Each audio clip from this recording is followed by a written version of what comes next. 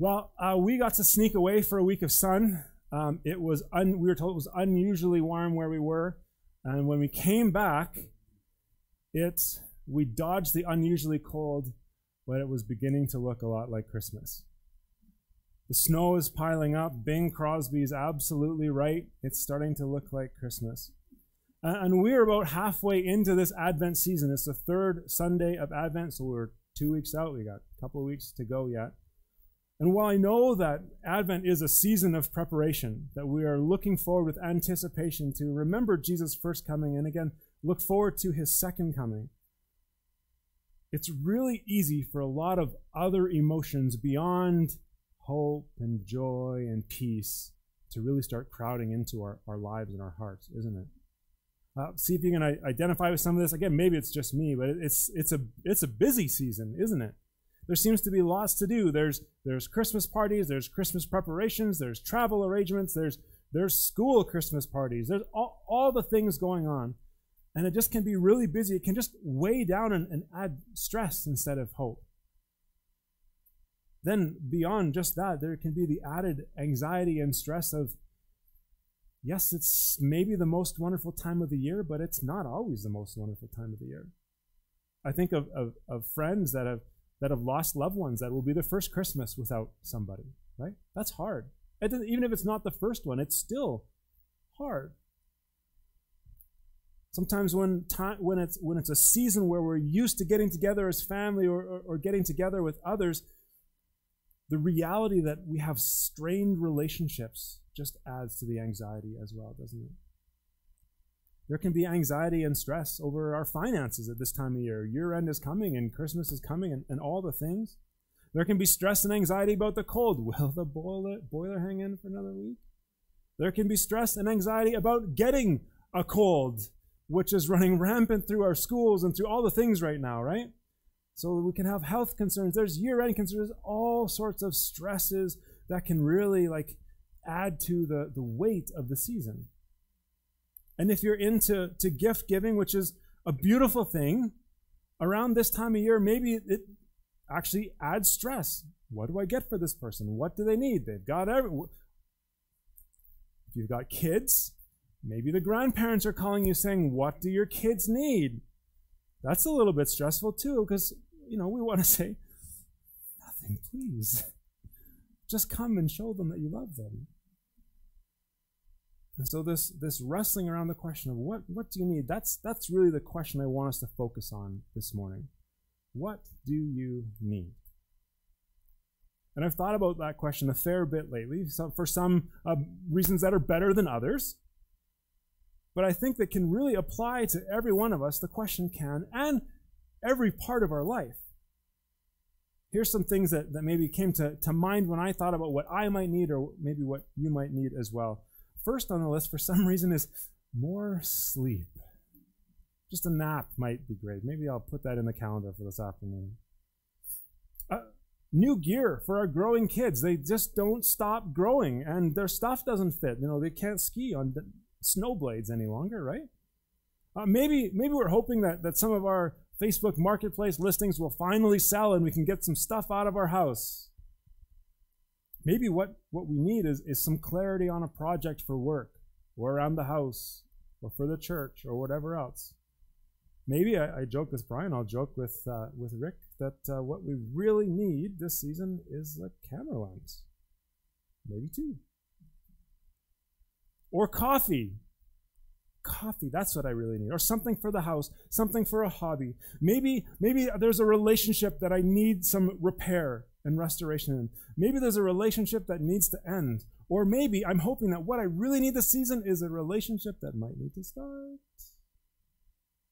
We can open up the newspaper or wherever we gather our news, and maybe what we think we need is really a change in policy or politics.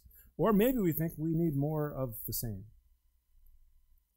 Now, there's lots of things that we might have come to mind when we think about what do I need. And many of them are probably really good things. I think this list is all good things. But as I reflected on my list and reflected on the text we're going to get to this week, I came to realize that my answer, and I would suggest probably yours too, is wrong. And maybe I should soften that just a little bit after the shock of telling you you're wrong.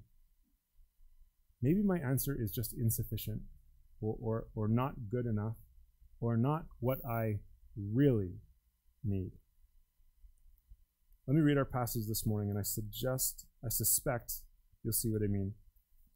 If you have a Bible, you can open up to Matthew chapter 1 or scroll to Matthew chapter 1. We're going to kind of pick up where I left off a couple weeks ago. Huge thanks to Steve for stepping in last week for me. Matthew chapter 1, verse 18. Here's how Matthew's gospel records the coming of Jesus. It says, the birth of Jesus Christ came about this way. After his mother Mary had been engaged to Joseph, it was discovered before they came together that she was pregnant from the Holy Spirit. And so her husband Joseph, being a righteous man, and not wanting to disgrace her publicly, decided to divorce her secretly. But after he had considered these things, an angel of the Lord appeared to him in a dream, saying, Joseph, son of David, don't be afraid to take Mary as your wife, because what has been conceived in her is from the Holy Spirit. And she will give birth to a son, and you are to name her son Jesus, because he will save his people from their sins. Now all this took place to fulfill what was spoken by the Lord through the prophet. See, the virgin will become pregnant and give birth to a son, and they will name him Emmanuel, which is translated, God is with us. When Joseph woke up, he did as the Lord's angel commanded him, and he married her. Now, if you've ever been to a Christmas service or gathering, or maybe even received a Christmas card, you've probably heard this passage before.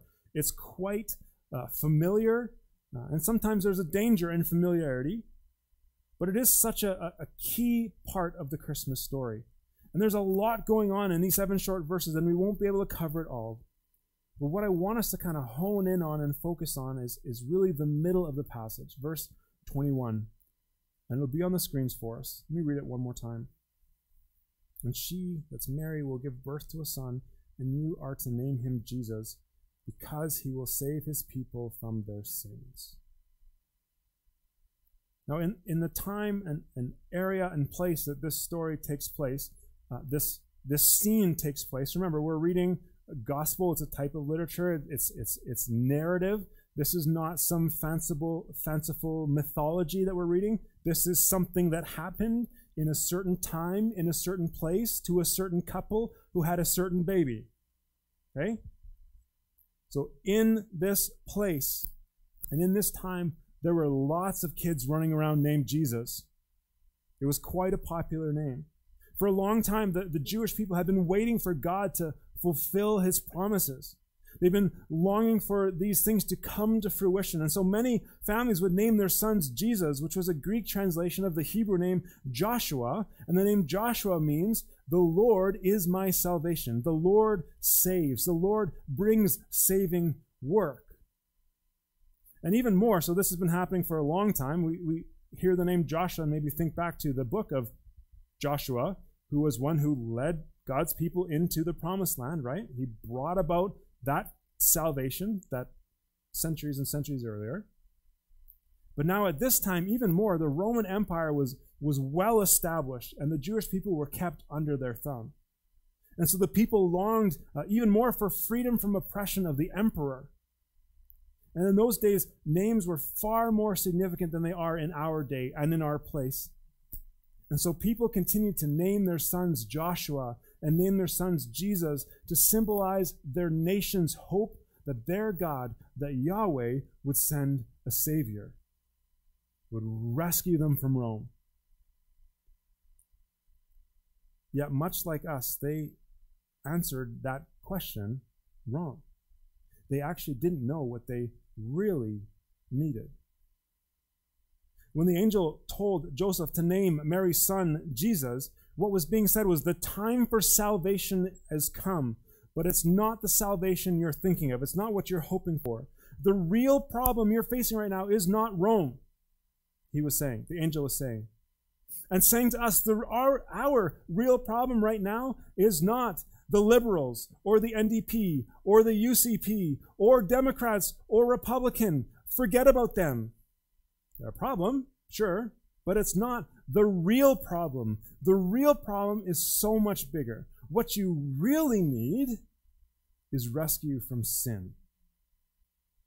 Sin that's stuck inside of you and keeps us from God. See, Jesus didn't come to offer a human solution to a temporary problem. He came to bring a permanent solution to an eternal problem. So let's talk about sin. Merry Christmas. Now, sin is more than just something we do. It's certainly not less, but it's definitely more. It is a part of who we are. It's that thing inside of us that wants more and more glory and recognition for just ourselves.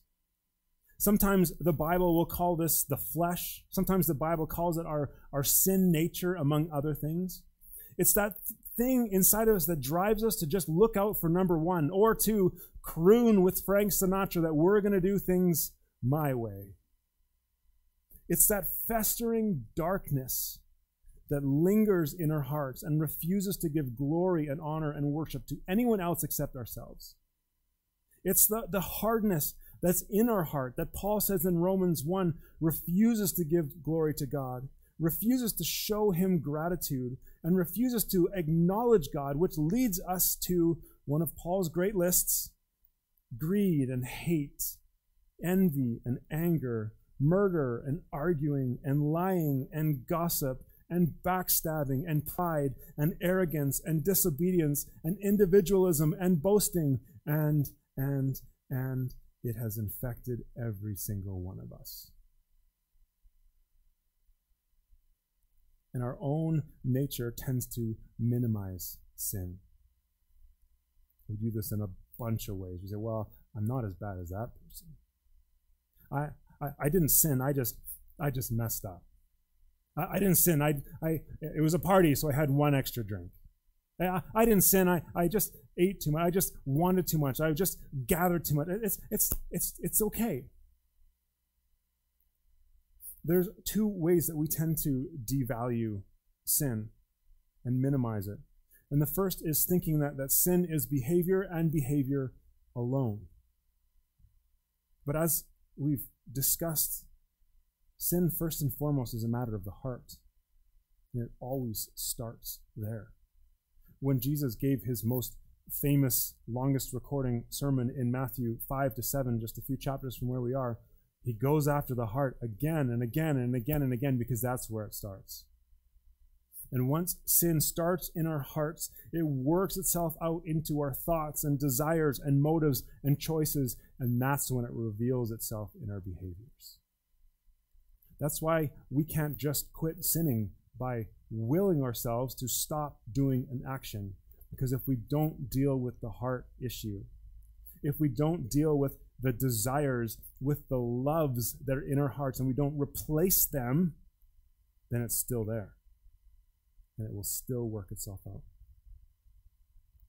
Our bodies just go where our hearts lead them. And this is why we need Jesus, why we need his rescuing grace, because we can run from certain situations. I can stay out of a bar. I can stay away from a certain group of people. I can keep myself from certain places which I know will cause behaviors. But we can't run from our own hearts. We always take them with us. The second way that we devalue sin is by thinking that we're just kind of breaking some sort of abstract and arbitrary set of rules that was handed down way too long ago, but since we now live in 2022, they don't really matter, and we'll do our own thing. But sin is so much more than just breaking a rule too. Sin is the breaking of a relationship, and that results in us breaking God's rules. If you want to flip back to Exodus chapter 20, where we read the 10 Commandments, kind of God's first, here's how we want you to live. You may remember that the very first of the 10 Commandments is to worship God above everything else. No other gods before me. That's the way we are created to live, with God at the center of our lives and center of our hearts. And when God is at the center, I want to live in a way that pleases him. My behaviors will follow. But when God isn't in his rightful place, guess who jumps into the center? Me. And I'm a terrible God. When I put myself in the place of God, I write my own laws. I give myself to whatever looks good to me, whatever brings me pleasure in the moment, whatever feels right at that time. And so every sin is against God. There's a text in the Psalms or in the Old Testament that I've wrestled with, maybe you have too, where David, after being confronted of his horrendous sin with Bathsheba and murdering her husband, Nathan confronts him, and what does he say? God, I have sinned against you and you alone. I'm like, wait a minute. You killed a guy and got his wife pregnant. What about them? And it's not like what he did, the behavior wasn't significant, and there were consequences, and there needed restoration and all those things, but ultimately it came from a broken relationship with his God. His heart was broken. So every sin is an assault on God's rightful place in our lives. Every sin is a betrayal of God and stealing glory from him. Every sin actually denies his existence and authority, because if God exists and is who he says he is and has the authority that comes with that, I should follow him. Every sin replaces God with something else in our lives. Every sin tries to steal his power and his glory for me. And every sin goes after his throne. The biggest problem with devaluing our sin is that we also devalue the grace that Jesus brought when he went to the cross. The angel came to tell Joseph, listen, the time has come. God's rescue plan is underway, and the baby growing in Mary's womb is the answer to the question, what do you really need?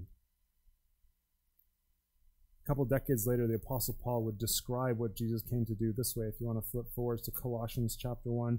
If you haven't read Colossians chapter 1 recently, I invite you to do that this week.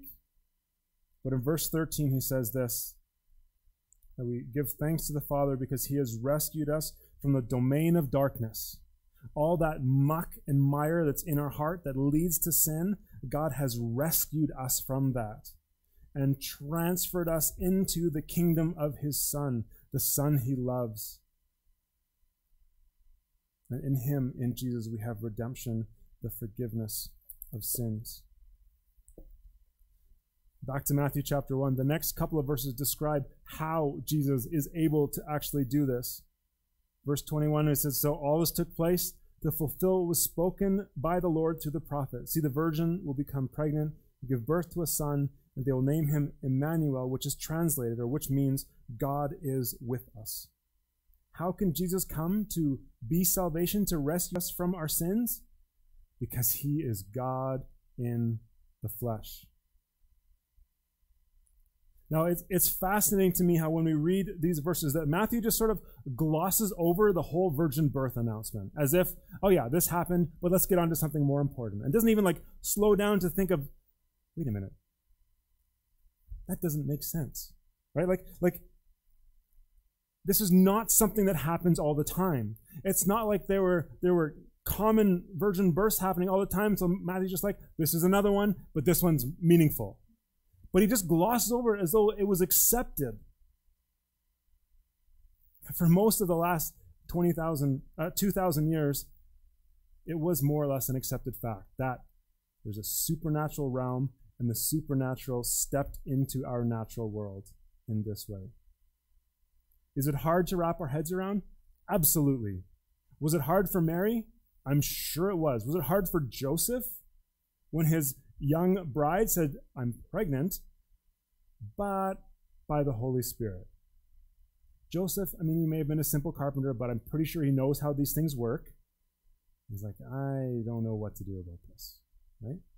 Was it hard for them as they walked through the next 9 months together and into the early stages and said, no, she wasn't pregnant by me, she was pregnant by the Holy Spirit, right? Like this was something, and yet Matthew just kind of glosses over it.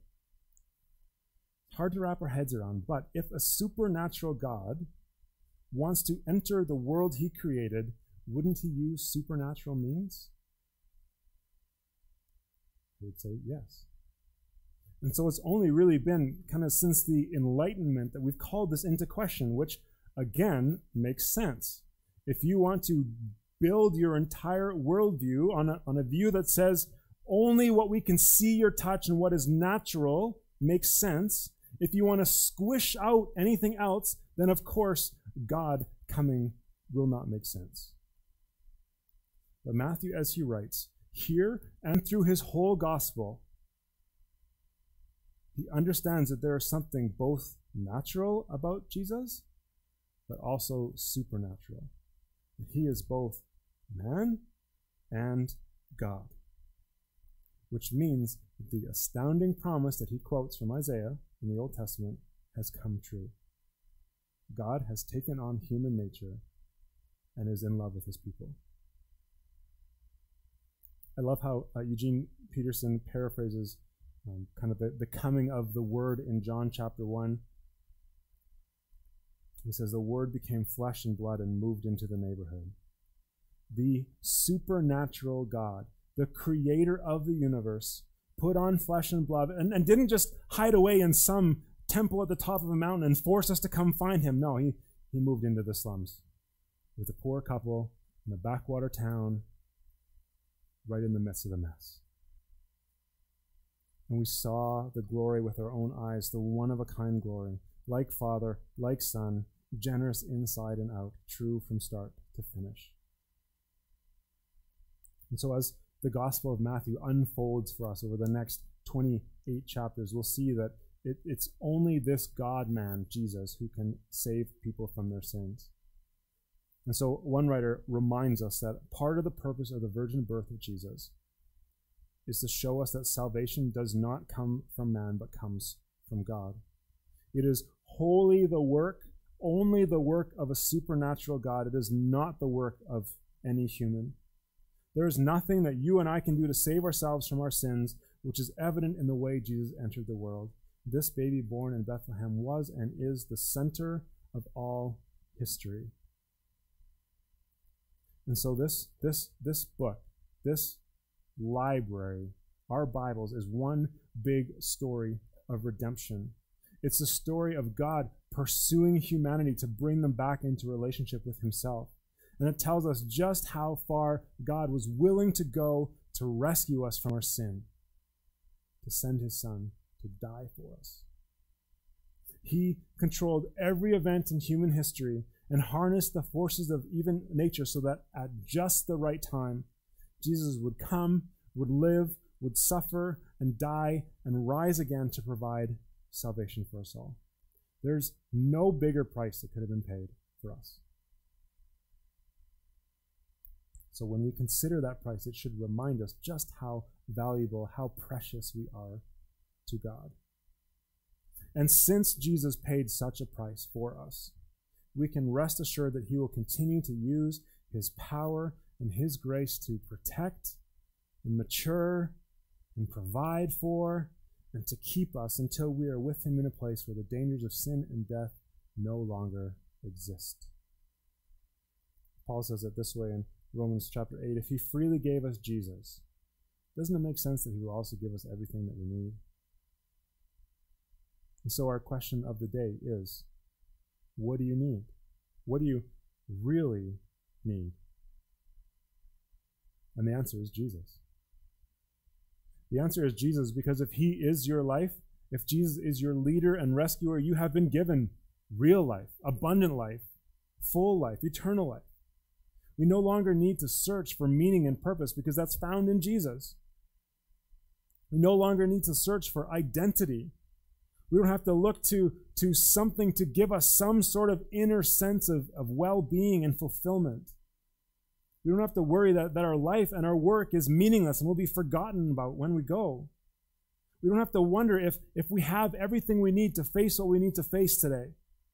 We don't have to worry about our futures. We don't have to be worried about being left to the limited abilities that we have of our own resources. And we will never, ever, ever be left alone. There's always someone who is with us and who offers us the help that we need. Hebrews chapter 4 says, we have this great high priest who has come and experienced everything we have experienced, who has been tempted in every way that we've been tempted, who knows all the mess that we're in, that we've gone through, that we live in, all the stuff. And he's with us. And he carries us through it. We don't have to worry about whether or not our wrongs will be forgiven. We don't have to hope that our good deeds outweigh our bad when the time to face the judge comes. We don't have to worry about whether our weaknesses will be faced with patience, with grace. Hallelujah. You don't have to worry because we have a Savior that has invaded our life with his grace and has made us the place where he dwells. The answer is Jesus. It means we're free from the endless searching for life that consumes so many people around us. There are so many that are looking for meaning and fulfillment, ultimate meaning and fulfillment, in places where it cannot be found. They hope that maybe if I just get married, I'll be happy. They hope that maybe if I just get in a different relationship, a new relationship, maybe multiple relationships, then I'll feel valued and loved. They chase after and want to embrace whatever identity feels right now. They pour their lives into their work, searching for meaning, searching for purpose and affirmation because of what they can produce. They look to people and possessions to bring peace. So many around us are wrestling with these things right now. Probably us too a little bit, right?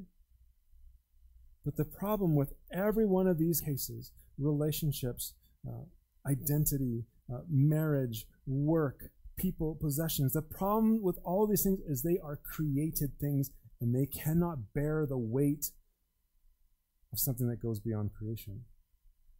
These temporal things cannot bear the weight of an eternal need, an eternal longing. Only Jesus can do that. When we live for him, we will have all that we need because he gave up everything for us. And so when the world tells you, when our pop musicians sing to you, you're amazing just the way you are. When the world tells us to just embrace every feeling, embrace every longing, if it feels good, do it. That's just how you were made. Our perfect Heavenly Father looks down and says, "Oh, my dear sweet child. Are you fearfully and wonderfully made in the image of God? Yes, absolutely. But there's so much more for you than anything the world can offer. Just come to me and I'll show you." Jesus would later say in Matthew chapter 11, again, I'm quoting from the Message paraphrase. He says to the people, "Are you tired? Are you worn out, burned out on religion? Come to me. Get away with me and recover your life. I'll show you how to take a real rest. Walk with me and work with me and watch how I do it. Learn the unforced rhythms of grace. I won't lay anything heavy or ill-fitting on you. Keep company with me and you'll learn how to live freely and lightly. She will give birth to a son, and you're to name him Jesus because he will save his people from their sins." This Advent season, when someone asks you, "What do you need?" let me invite you to answer, Jesus. And then let me invite you to work hard, to carve out time to wait on Jesus. This Advent season of waiting, to read the scriptures, especially the New Testament that talks so much about him. Colossians 1 is an amazing chapter. The Gospels talk about his life and how he lived. We invite you to find a quiet space and just be still and be quiet. And I know that that's really hard. I've struggled with this a lot the last few weeks of creating a space, and I have a space to go and I sit and put my feet up and I have a cup of coffee and I have the word in front of me. It's like, Jesus, I just want to spend some time with you. Oh, but this, can't forget this. Oh, I should check on this. And my mind is just busy. So strive to find that quiet space. Ask him to quiet your mind. And then ask Jesus to come meet with you. Be there and just be in his presence, the presence of the King. Ask him questions. Jesus, anything you want to say to me? Anything you want to remind me of? Jesus, what should we do today? How can we point people to you? And rest in that. Rest in your identity as one that's been adopted into his family. Rest in his powerful grace and in his constant presence and his faithful forgiveness. We pray, and then we're going to take communion together.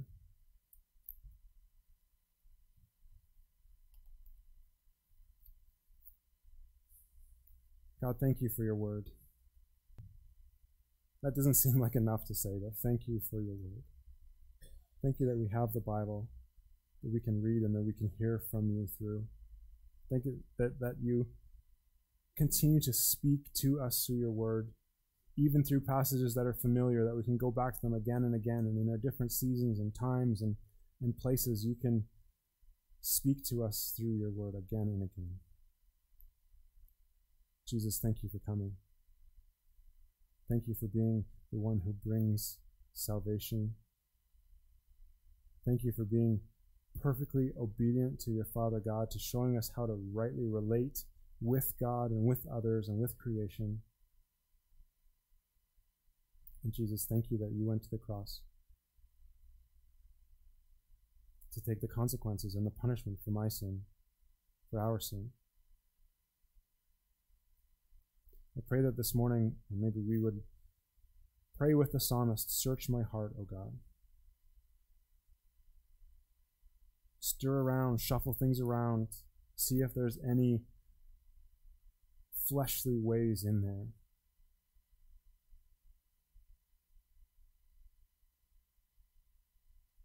And renew a right spirit in me. One where, God, you're at the center.